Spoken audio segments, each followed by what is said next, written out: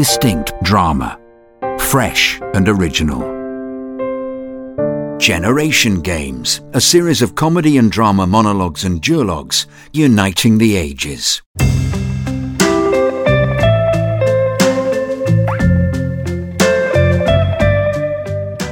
Missing You by Richard Vergette, starring June Brown and Sam Barnard.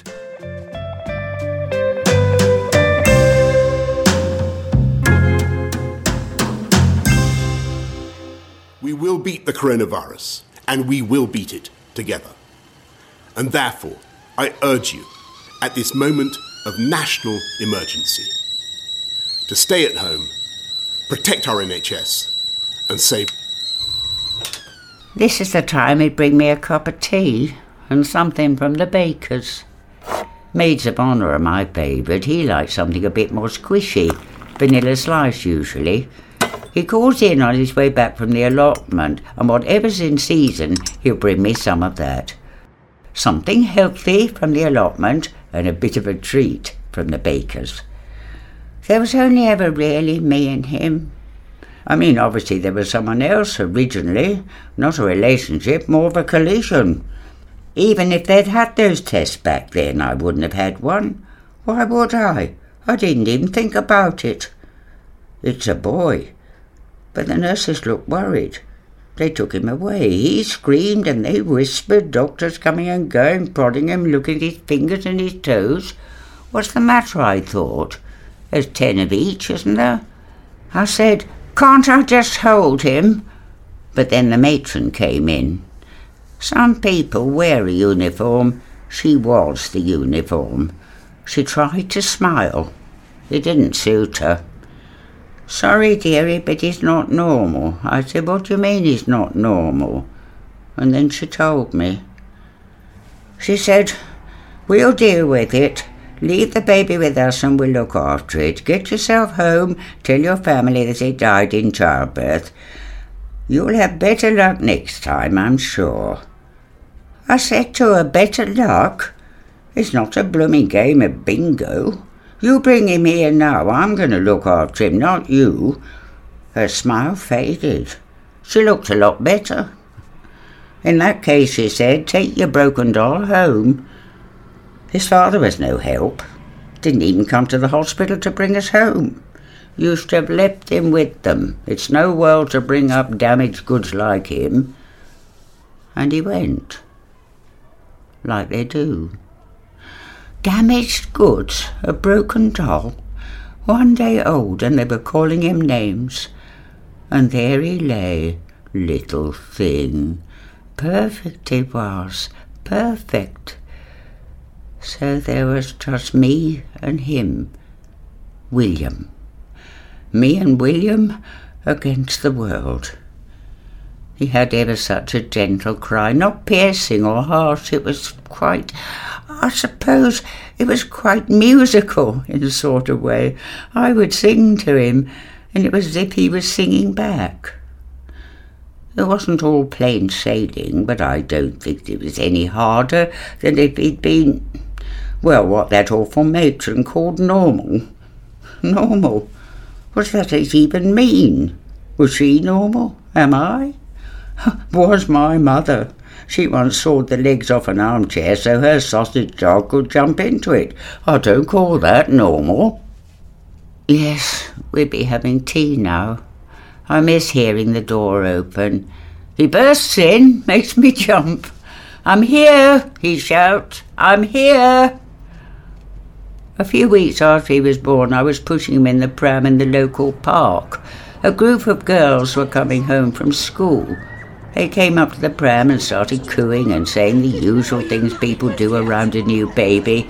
They wanted to know his name, how old he was, how much he weighed when he was born.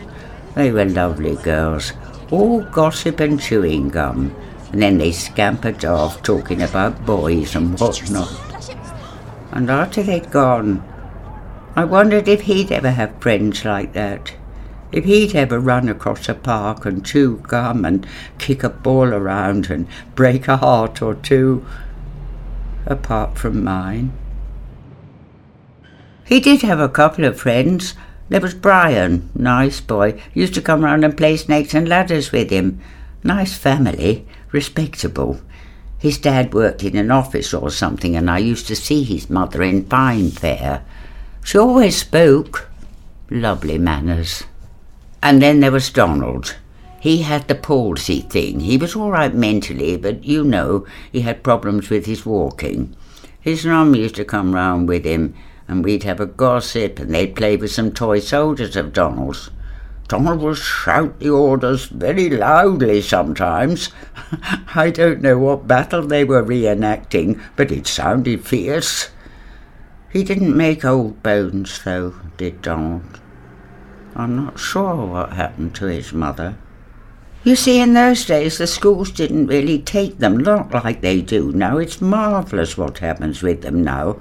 They have so many chances, more than they did. My sister Gracie annoyed me. She was always saying, it's such a shame, isn't it? It's so very sad, bless him. Always bless him. She did more blessing than John the Baptist. I said to her, why is it a shame? And she said, well, it's not as if he's ever going to be a brain surgeon, is it? I said, you're not a brain surgeon either, Gracie, and if you were, I wouldn't fancy being under your knife. You know what I mean, she said. He's never going to be a success, is he? I said no, and he's never going to be a cat burglar or a drug smuggler either. Honestly, my sister, not a success. She had a sweet stall in the market and got fat on the coconut mushrooms. That was her idea of success. I ought to eat something now. I've got a few things in. I had a leaflet through the door with a lot of phone numbers in case I need help. It's somewhere on the mantelpiece. I don't like to bother anyone. Well, you don't, do you? When he was 10, I met someone, Charlie. And not on a date or anything like that. Charlie moved in opposite. He knocked on the door to find out what day the bins were being emptied. Well, that was his excuse. He was a lorry driver, a widower, a bit older than me. When he met William, he wasn't shocked. He smiled very politely and said, "How do you do, William?" Now, William was always shy, but not this time. He stuck out his hand, bold as brass. He said, "How do you do, Charlie?" Well, that broke the ice. I'm not sure Charlie expected such confidence. I'm not sure I did.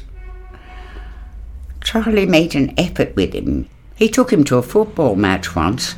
Oh, I was so worried. I'd never let anyone take William anywhere.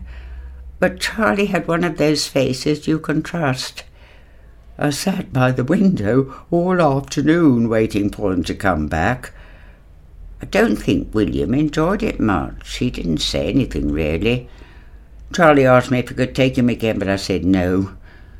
He was a kind man, but you can't be too careful. He used to come round for his Sunday dinner and would always bring something for William, a little toy, a bar of chocolate, you know. I think he missed having children of his own. I went out with Charlie a few times. Gracie's daughter Denise would babysit. We wouldn't go far, just in case. And he was lovely. Not handsome, but who minds that? His nose had been broken, but I didn't ask. Well, you don't, do you? He was, what's the word? Chivalrous. Yes, that's it. He always opened the car door for me. He wore a tie when we went out and never drank if he was driving us home. And I could have loved him. I really could. And he loved me. He told me. He stopped the car on the way home from Love Story at the Hippodrome. "I love you, Margie," he said. "I think you should know." I said, "That's really nice of you, Charlie. I do appreciate it." "But no," he said.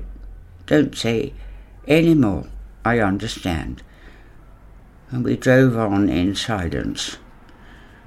I didn't see so much of him after that, and then he met another lady, so they tell me. He moved away. But he didn't understand, though, and I'm not sure I did, to be honest. You see, when I looked at William in my arms all those years ago after the matron had left the room, I knew what my life was for. People were going to be against him, so I was going to be for him.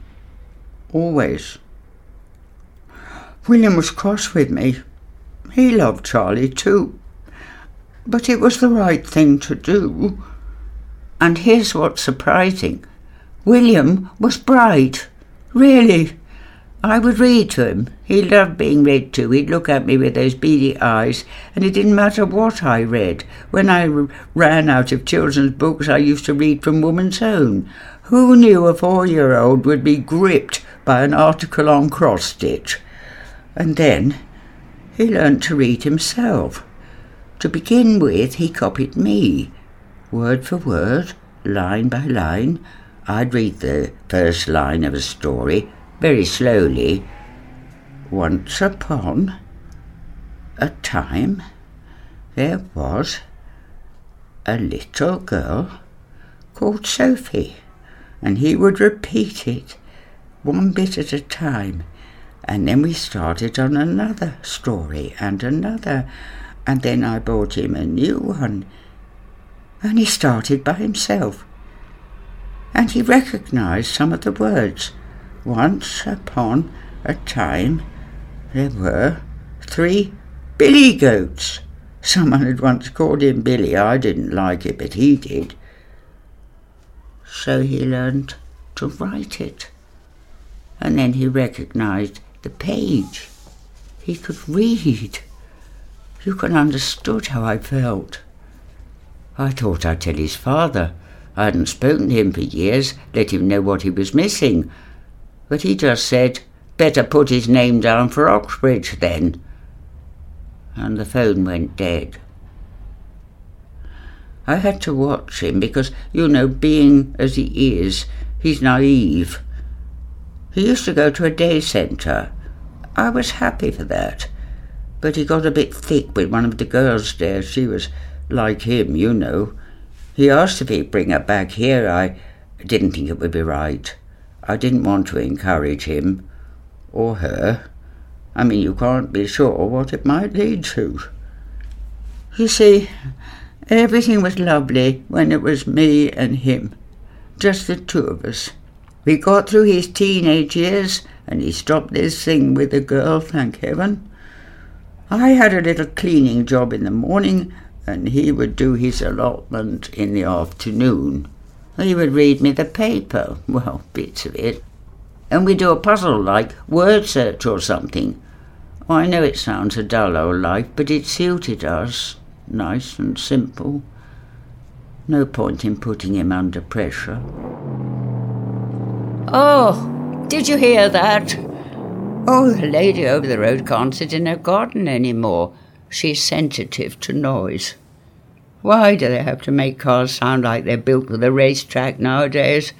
It's for the youngsters, I suppose. Charlie always said a car engine should purr, not screech like a blooming banshee. Oh, those motorbikes are even worse. Oh, lucky William hasn't got a licence. You know how he is. He'd be round the corner up the hill. Look at me, Mum, he'd shout. Look at me. Pity that social worker of his can't do something useful for a change. Contact the noise abatement lot. Put in a complaint. A few years ago, he suddenly announced he was moving out. Where, may I ask? Supported living, he came back at me. I support you, I said. Anyway, he'd looked into it by himself. I couldn't believe it. He'd been so secretive. We never had secrets. Found out that he could have his own place. I talked to my social worker, he said. Have I done something wrong? I asked him. He just said, it's time, Mum. That's all he said. It's time, Mum. Of course, I found out that girl from the day centre was involved. I can't say I was thrilled. It's a nice place. He's got his own room. He's even got his own bathroom and a garden. So, he does all right. I remembered the girls in the park and what I'd wished for that day. And I tried. I tried to be happy for him. I am happy for him. I miss him. Of course he comes to see me every day. He did until what they call it lock-up, lockdown. We'd be having a cup of tea at this time of day. I think I told you that. And I think he misses me. Well, I know he does.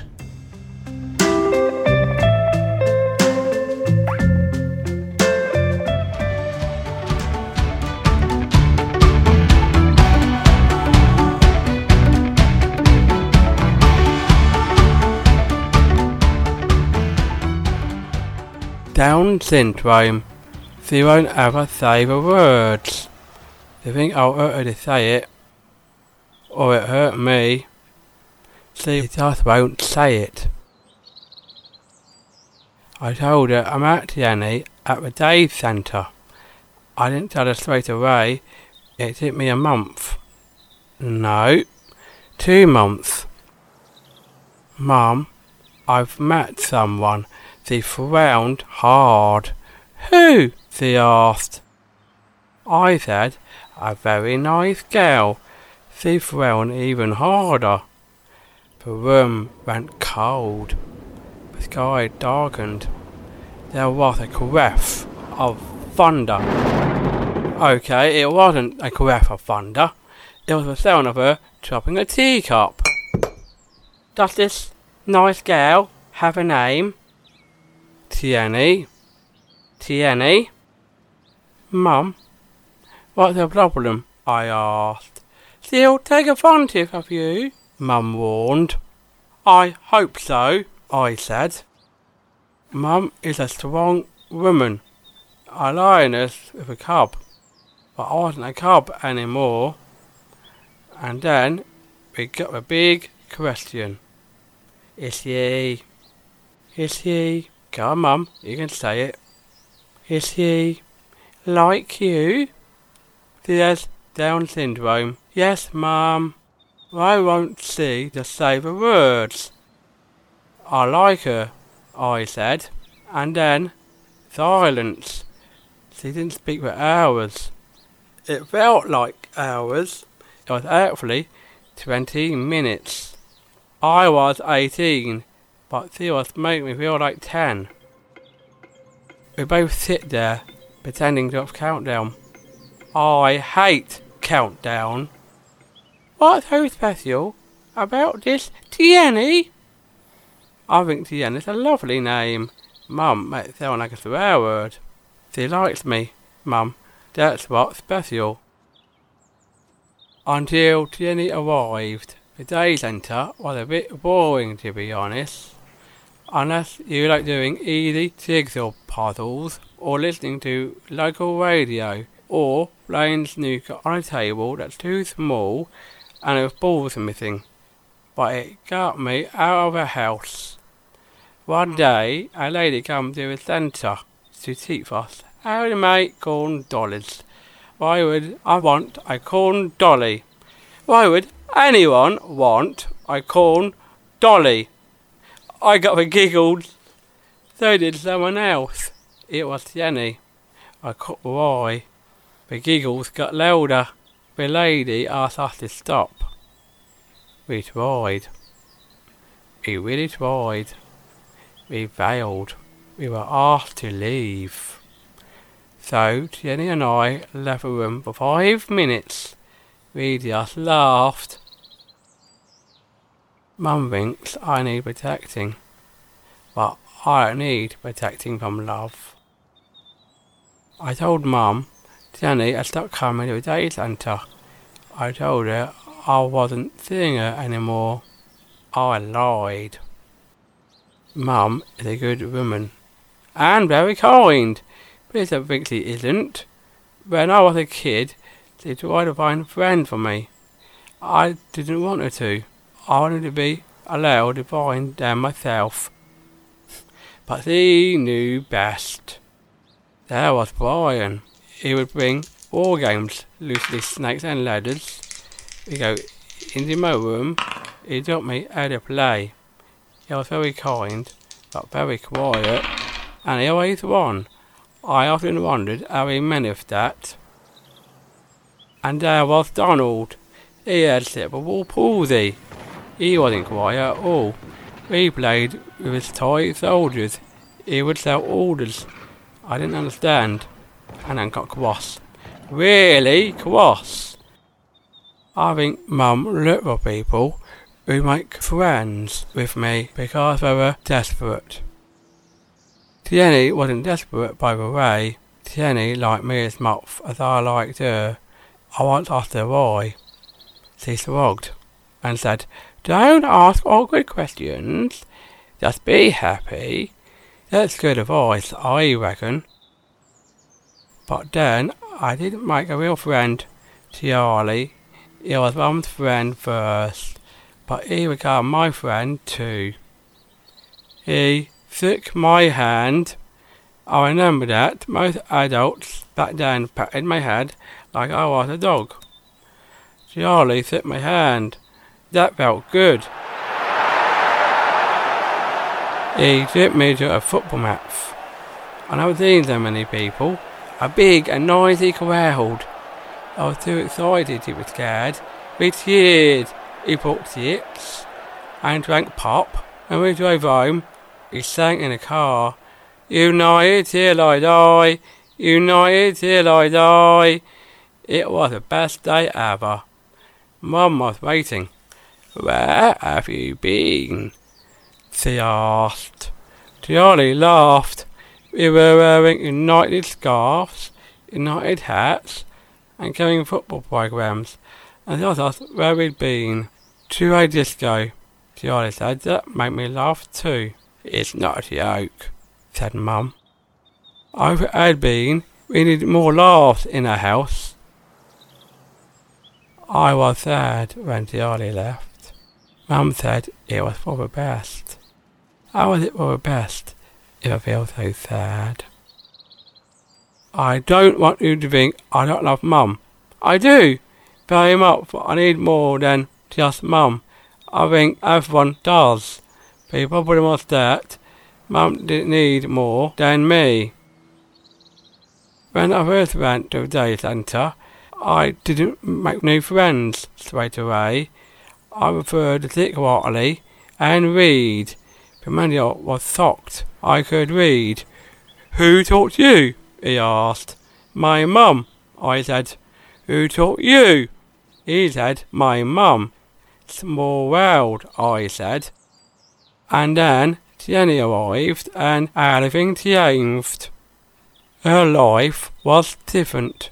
Her mum and dad always taken out to museums, theatres, galleries to stimulate her. They said, she told me once she got sick of being stimulated. Sometimes she'd rather stay at home and watch telly. We joked. We like to swap lives for a while. Mum never asked to meet Jenny. I think she was jealous. I knew she was jealous. So, for a long time, I pretended not to see her anymore. I didn't want to be a lawyer, but what can you do? Something useful I did learn at the day centre was gardening. Gianni made me put books down and go outside of her. There's something about growing things and got bigger and stronger because of you, knowing you've done something useful. So, the day centre become a really good place after all. After a while, Jenny and me started to work out how we could live together. She's braver than me. When I say the work, I told us it couldn't happen. I said okay, but Jenny said not okay. If it hadn't been for her, it would never have happened. You see, I don't love Jenny because he's like me, as Mum would say. I love her because he's very different from me. It's not actually our own place. It's what's called supported living. But it's alright. It does very nicely, in fact. The funny thing was, Mum didn't seem that surprised when I told her. She asked a few questions, and then asked if she'd done anything wrong. How could she think that? Of course you haven't, Mum, I said to her, but it's time, Mum. It's time. She went very quiet, and then smiled, and nodded. I waited for the sky to darken, like I had before, but it didn't. It was like she knew it would happen. It was like she could see I'd grown up. I'll miss you, she said. I'll miss you too, Mum, I told her. She came to visit us. Not very often, but she did. And I would visit her, sometimes with Jenny, but mostly on my own. I'll take her a cake for tea. I don't like cake that much, to be honest, but you got to be polite, haven't you? And we've lived like this for many years, very happily too. But then, this happened, the virus. So, I can't visit her anymore. She can't visit us. I talk to her on the phone, but I'm not sure she understands. It's my turn to worry about her now. I do miss her, more than I thought. I hope she knows that. I really hope she knows that.